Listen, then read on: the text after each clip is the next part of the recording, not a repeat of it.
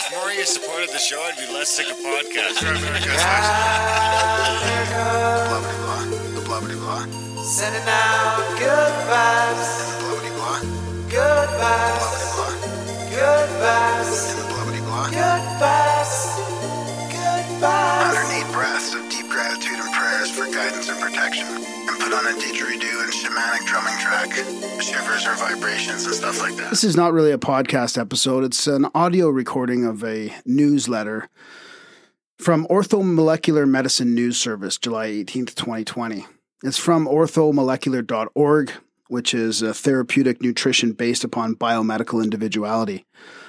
There's a bunch of doctors here on the board, and this is just something I thought people should be able to listen to in audio, since people can't really sit down and read some of these long articles.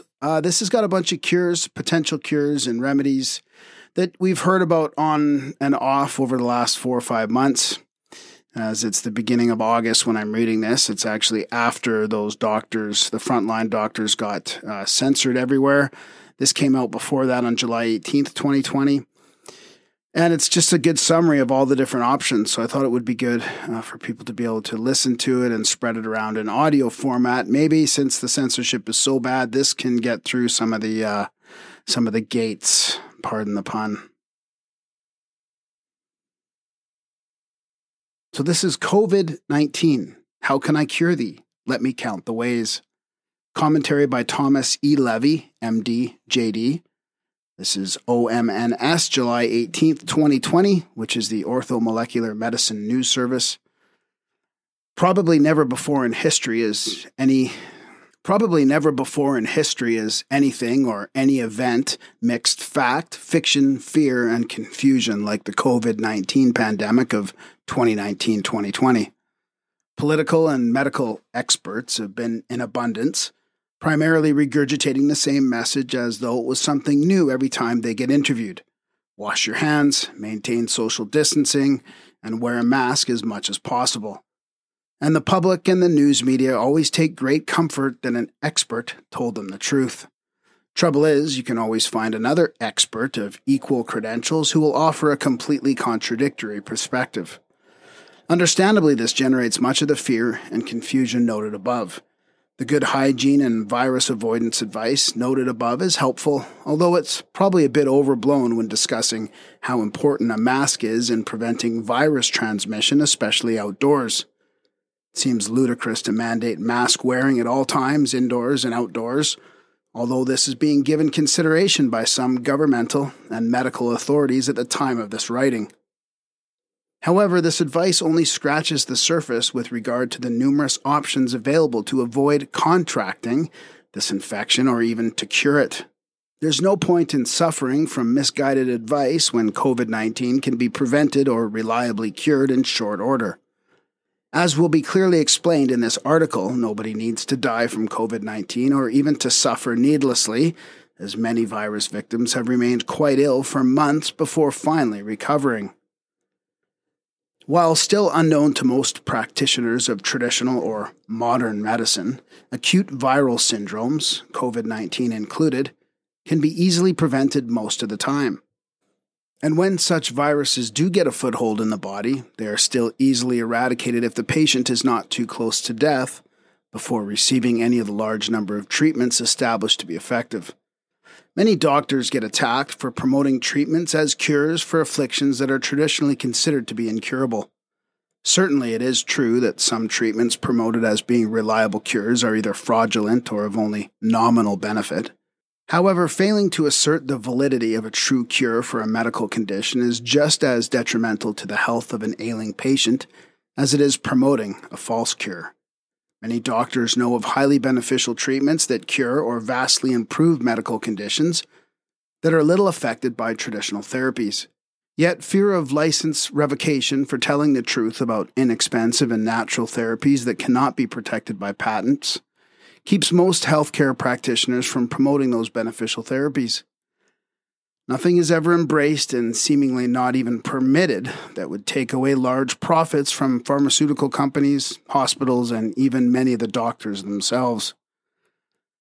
Whenever you are absolutely stupefied and cannot figure out why the valuable treatment is not being used, just take the time to identify, expose, and analyze the money trail that is involved with the prescription drugs and/or overall treatment protocol that would be displaced. The reason for the avoidance or suppression of that therapy will then become apparent. To be perfectly clear, the health of the patient must always be the primary concern whenever rendering medical care. There exists a First Amendment right in the United States that permits free speech, including the writing of books and articles. This right has even protected authors that openly provide information on how to make bombs and promote terrorism. One can only hope that discussing inexpensive and effective medical treatments will continue to receive the same protection. However, it is very clear that this right is rapidly disappearing, in light of the open suppression of free speech that has been occurring for some time, but especially in the last few months. In light of this, then, the information in this article is being presented. There already exists numerous ways to reliably prevent, mitigate, and even cure COVID-19, including in late-stage patients who are already ventilator-dependent. Some of the modalities have already been proven to work, although not in the classic prospective, double-blind, placebo-controlled trials conducted on hundreds to thousands of patients. A perceptive clinician realizes that one overwhelming impressive case report where an agent or intervention promptly and unequivocally reverses the condition of a rapidly declining patient back to good health simply cannot be dismissed and disparaged as anecdotal and irrelevant.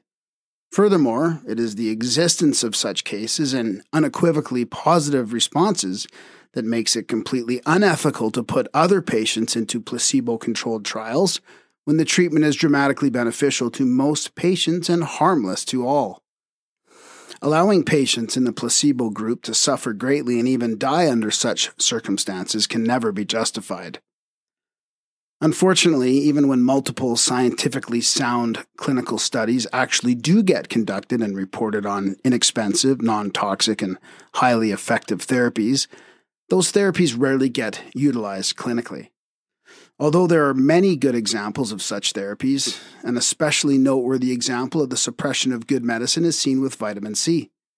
The continued avoidance of the use of intravenous vitamin C, especially in septic patients in the intensive unit, stands out as a clear example of flagrant malpractice. Conservatively, thousands of ICU patients around the world on a daily basis would be saved or at least spared substantial suffering with a simple protocol utilizing intravenous vitamin C. And the morbidity and mortality of many different infections and toxin exposures outside of the ICU setting would also be readily mitigated and even resolved with vitamin C-based protocols. But this is not happening, even though the literature has unequivocally indicated the clinical importance and safety of vitamin C for over 80 years. The following therapies can be used, and many have been used, to prevent and treat COVID-19 and many other infections, viral or otherwise. Not all of them have been equally well documented or proven as being effective. Some have strong literature, research study, and clinical support. Others represent simply logical applications of treatment protocols that have already been proven to be highly effective in eradicating other viral infections and should be expected to have comparable effects on the COVID-19 virus. The treatments described below are categorized as having the ability to prevent, to improve, and to cure COVID-19 and other viral syndromes. Vitamin C prevents, improves, cures. Vitamin C has been documented to readily cure all acute viral syndromes in which it has been adequately dosed. As the ultimate virucide, vitamin C has been documented to inactivate/destroy every virus against which it was tested in vitro in a test tube. Similarly, vitamin C has consistently resolved nearly all acute viral infections in patients treated with sufficient doses. Vitamin C has cured Zika fever, another epidemic virus that struck in 2016. Along with hydrogen peroxide, intravenous vitamin C has also been documented to be highly effective against the debilitating pain of chikungunya virus. Intravenous vitamin C has also resolved influenza. A high degree of protection against infection by many other pathogens is also achievable with a variety of treatments featuring oral forms of vitamin C. In an ongoing clinical study on hospitalized COVID-19 patients, a combination of vitamin C, methylprednisolone, heparin, and thiamine has already resulted in a dramatic decrease in hospital mortality rate. Vitamin D prevents, improves. Vitamin D has been clearly documented to strengthen immune function and decrease the risk of infection from any pathogen, including the COVID-19 virus. Patients with the highest vitamin D levels have shorter and less symptomatic courses of infection. While vitamin D has not been demonstrated to cure viruses as a monotherapy, maintaining an adequate level of vitamin D is vital for both preventing the contraction of infectious diseases as well as for recovering more rapidly from such infections, with a clear decrease in mortality rate. In a recent study not yet published, Indonesian researchers studied the effects of vitamin D on mortality in 780 patients hospitalized with COVID-19. They found that nearly all, 98.9%, of COVID-19 patients with vitamin D levels below 20 nanograms per milliliter died. Yet less than 5% with substantially higher levels of vitamin D died. Consistent with these findings, it has been shown that the most life-threatening complication of COVID-19 infection, acute respiratory distress syndrome, occurs much more readily in the presence of a vitamin D deficiency. Clearly, vitamin D supplementation should be part of any treatment protocol for COVID-19 or any other infectious disease. Zinc prevents, improves. Zinc is needed inside the virus-infected cells to stop virus replication by inhibiting viral RNA polymerase. It is a possibility that many of the younger individuals that are either killed or made severely ill by COVID-19 are chronically zinc-depleted due to inadvertently zinc-deficient diets. Since supplemental zinc has only a limited ability to reach the cytoplasm of cells due to its ionic nature, zinc ionophores, agents that complex with zinc and transport it to the cell, are known to be good general antiviral agents. Quercetin is one such supplement, and it can serve as a good adjunctive agent to any COVID-19 treatment protocol. Chloroquine, discussed below, is also a zinc ionophore, perhaps explaining its potent anti-COVID-19 effects. Magnesium chloride prevents, improves, may cure. Magnesium, especially as magnesium chloride, has been documented to have substantial antipathogen properties, and it has been reported to cure poliovirus infections as a monotherapy when ingested orally. While it remains unclear what an aggressive regimen of this agent would do as a monotherapy for COVID-19, it can be expected to be a positive adjunctive agent in any COVID-19 prevention or treatment protocol.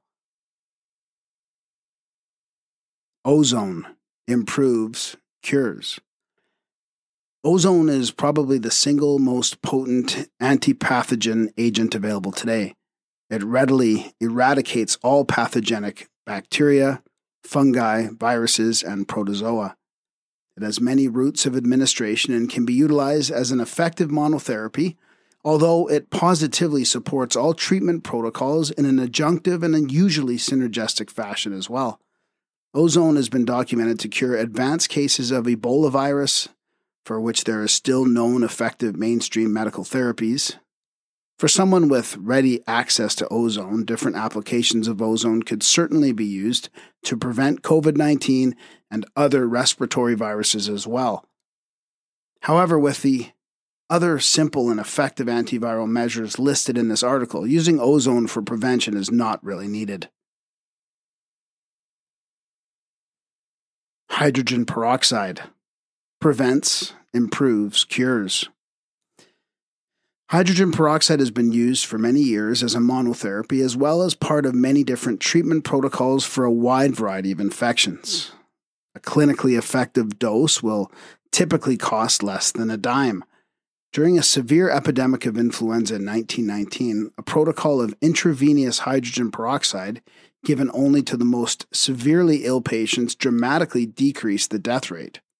Due to its well-documented and potent antipathogen properties, along with producing no toxic byproducts upon killing pathogens, hydrogen peroxide is now being promised in the literature for an off-label use via oral and nasal washing, a regimen of gargling, and administration via nebulization immediately upon symptom appearance with the presumptive diagnosis of COVID-19. Impressive anecdotal evidence already indicates that this application, especially via nebulization, appears to be a powerful preventative and even curative therapy against all respiratory acquired infections, viral or otherwise.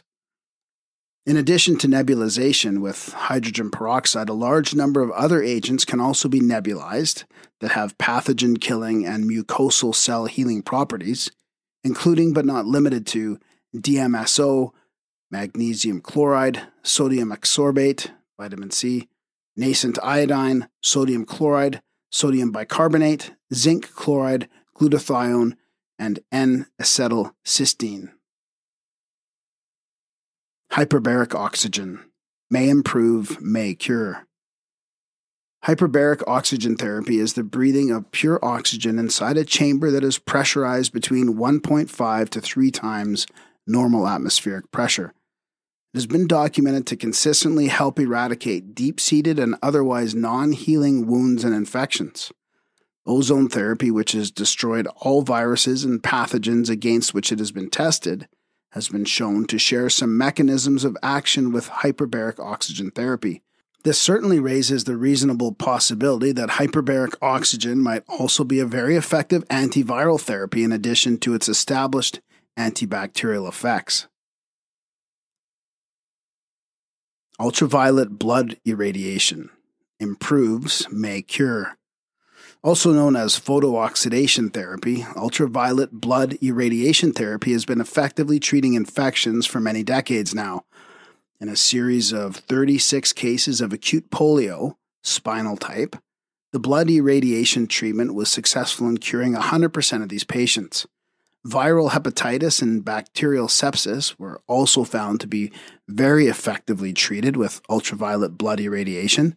This irradiation therapy would likely be equally effective against any other pathogens, especially viruses. Chlorine dioxide. Improves, cures. Chlorine dioxide has long been recognized as a powerful antimicrobial agent. It has been around for over 100 years and is used both to purify water and to purify blood to be used for transfusion. As a therapeutic agent for infectious diseases, it has been given both orally and intravenously with great effect, and it has been shown to be very effective against COVID-19 as well.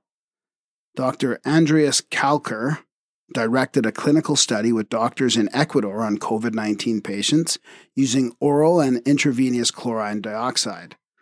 97% of over 100 COVID-19 patients were vastly improved with clear remission of the severest symptoms after a 4-day treatment regimen with chlorine dioxide. No deaths were reported. Oftentimes, a dramatic clinical response was seen after only 24 hours. A clinical study on the effects of oral chlorine dioxide on COVID-19 patients in Colombia was initiated in April of this year. Dexamethasone improves. Early findings in the randomized evaluation of COVID-19 therapy recovery trial in the United Kingdom indicate that the addition of dexamethasone significantly improved clinical outcome in COVID-19 patients. A 35% reduction in death was seen in treated patients already dependent on mechanical ventilation, and a 20% reduction in death was seen in the treated patient group just receiving supplemental oxygen therapy. This response of COVID-19 patients on ventilators is very consistent with the benefits of dexamethasone seen with acute respiratory distress syndrome unrelated to COVID-19. Budesonide may prevent, improves, may cure.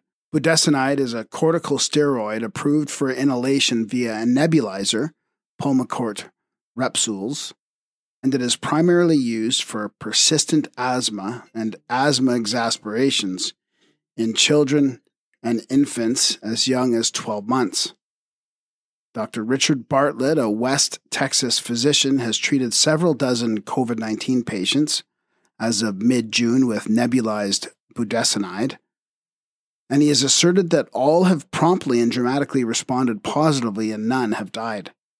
Sequential or even combined nebulizations of budesonide and hydrogen peroxide would appear to have great potential for a safe and rapidly effective treatment for any respiratory virus, including COVID-19. The hydrogen peroxide would serve to promptly kill the virus in the airways, and the corticosteroid would relieve the COVID-19 inflammation, the cytokine storm, and the associated shortness of breath.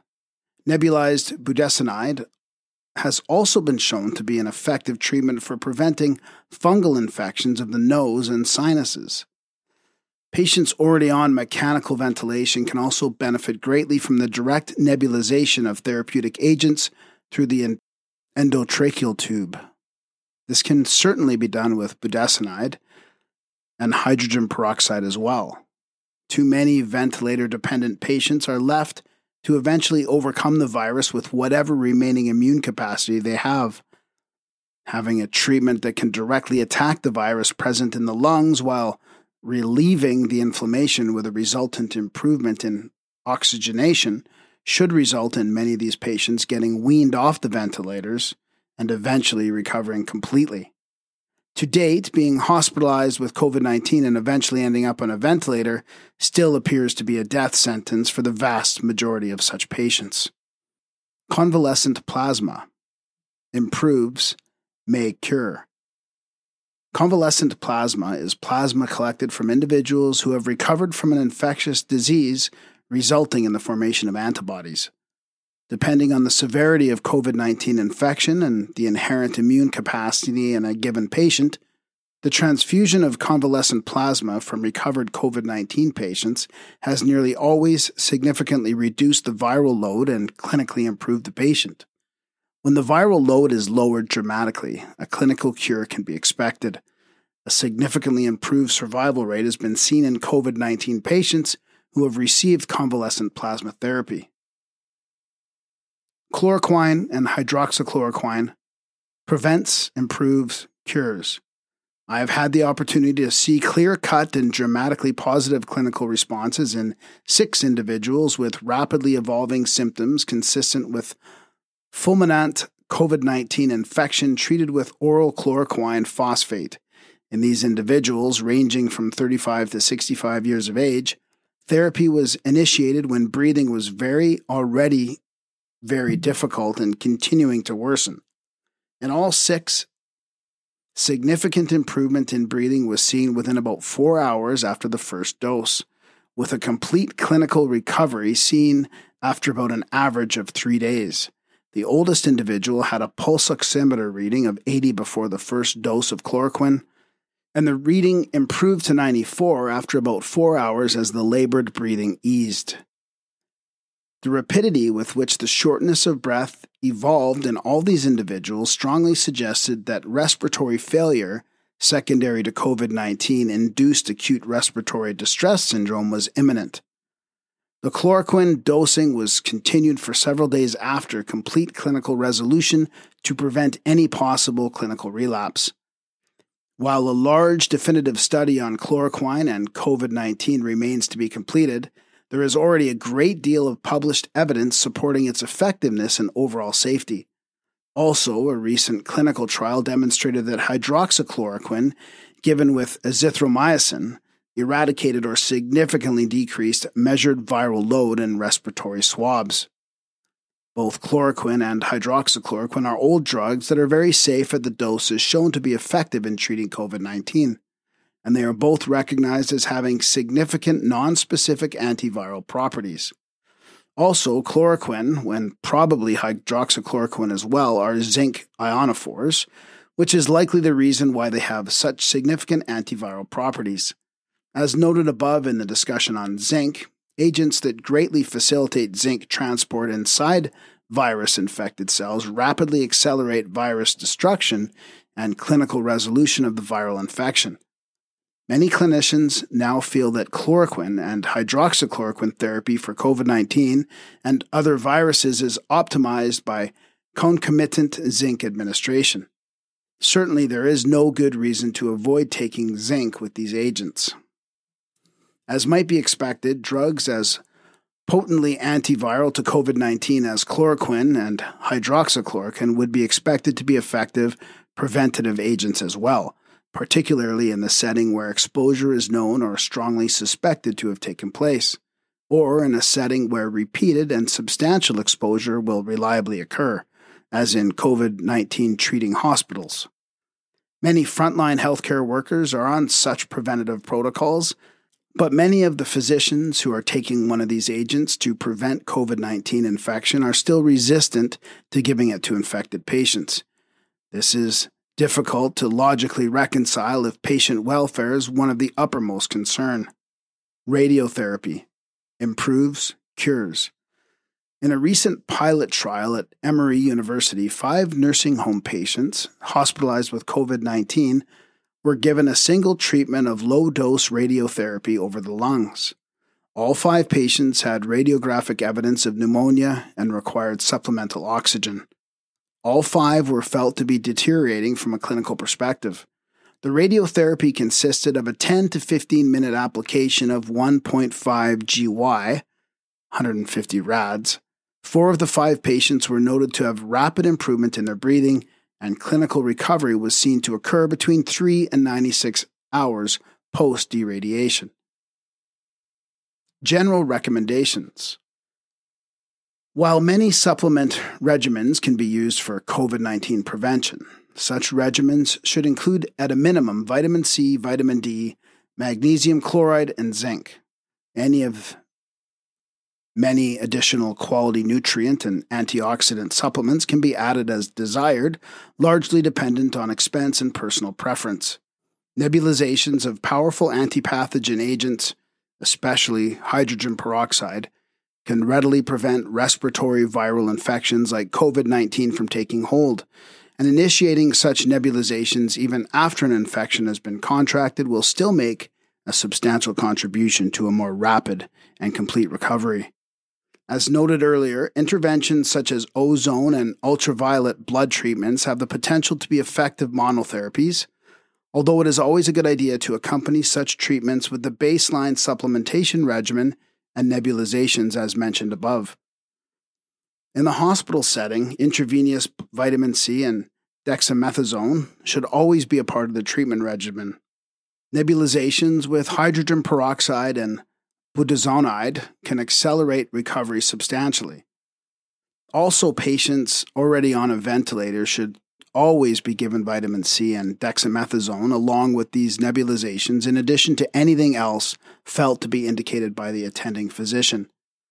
Low doses of hydroxychloroquine or chloroquine along with zinc should always be given in the setting of high-risk exposure. Azithromycin can be taken with these agents as well. Higher doses of these agents should always be part of any regimen in the treatment of a suspected or diagnosed COVID-19 patient, whether asymptomatic or already in the hospital. Recap. While the politics of the COVID-19 pandemic are beyond the scope and aim of this article, there remain no valid medical reasons for not using any of the agents or interventions itemized above for either preventing or treating COVID-19 patients. Furthermore, many combinations of these treatments can be applied, depending on their availability and the clinical status of a given patient. Traditional medicine insists on proof of any therapy before it is used routinely, even though this standard of proof is never actually obtained for many of the usual prescription drug approaches to infections and other diseases. When an agent is inexpensive, virtually harmless, and with substantial evidence of providing benefit, There is no justification for a physician to refuse or even actively block its administration to a patient otherwise assured of prolonged suffering and likely death. As well, hospitalized COVID-19 patients on ventilation support. With the treatment options available, there is no good reason for most people to even contract COVID-19, and there is certainly no good reason for anyone to die from this virus, much less have a prolonged clinical course of infection with a great deal of needless suffering. Please note, none of the information in this article is intended to be utilized by anyone as direct medical advice. Rather, the article is intended only to make the reader aware of other treatment possibilities and documented scientific information that can be further discussed with a chosen healthcare professional. Cardiologist and attorney Thomas E. Levy is the author of a number of books, including Curing the Incurable, Vitamin C, Infectious Diseases and Toxins, Primal Panacea, and Stop America's #1 Killer. And there's a link in the show notes to this article, and there's 42 references that are all noted in the article. When you read through it, there's all the studies and everything referenced below. It's full of notes and references, and other links to orthomolecular.org, how to find a doctor. There's an editorial review board with about 20 or 30 doctors from all over the world on it. And thank you for listening. This was Orthomolecular Medicine News Service, COVID-19, How Can I Cure Thee? Let Me Count the Ways. A commentary by Thomas E. Levy, MD, JD. From July 18th, 2020.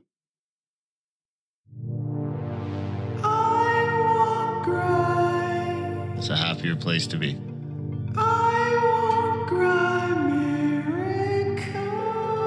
Maple syrup is the best. It's so good. Oh.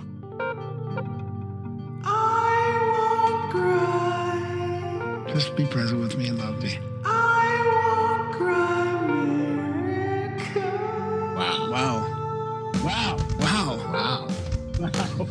Wow. Wow. Wow. Wow. When they started doing this weird hello. Hey, Grammericans, that's the way you do it. Listen to Grammerica on the World Wide Web. Hey, Grammericans, that's the way you do it. Donate to Grammerica on the World Wide Web. Hey, Grammericans, that's the way you do it. Money for something good, vibes for free. Because without support, it all comes to a grinding halt. So keep lubing the system with your support dollars. GoAmerica.ca/support. Touch it and feel it. Let meditate with it on mushrooms. Like do a whole spiritual thing with it. See what happens. We could smudge it. Oh, it smells. You can't. It smells. No, your energy body's always with you, though. It's around me. It's my aura that's around me now. It's interloping and overlapping with your aura. Keep your fucking energy beings off of it. All right? You're making it weird. Okay, whatever. Just be present with me and love me. Just keep your energy body off my energy body and we'll be fine. There's no overlapping. Interloping. There's no interloping. I might use the wrong word there.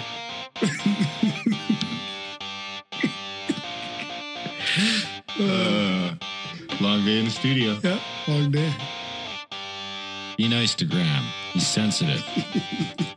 That's the one that got read to me when somebody fell in the pool. I'm more sensitive than I let on. Most people are. Graham lets on a lot, so that's why we know there's a lot under this, a lot of iceberg underneath. A lot of steam puff underneath. Steam puff and ice stuff. Cool. Okay, that's fine. That's our only rule in grammar. There's more rules than that, and I make them up as I go, so get used to it. Oh, look at that. It's disgusting. It's a half of a skull. That smells. It's all dirty. I don't think you need all this technology. If it's consciousness, then maybe, I can go to wherever I need to go in a fucking trash can if I can get my head straight. They changed their whole meow and they started doing this weird hello. Take it easy. It's not quite like that. They say hello. Hello. They do. There's a jingle. There's a jingle waiting to happen. The unique snowflake. It's all triangles. One day we'll be selling muffin cookbooks for $150 a piece on some separate entity so that we can get paid for Grimerica, and that'll be like the thing. Head to susiesmuffins.com and buy a book if you want to support the show.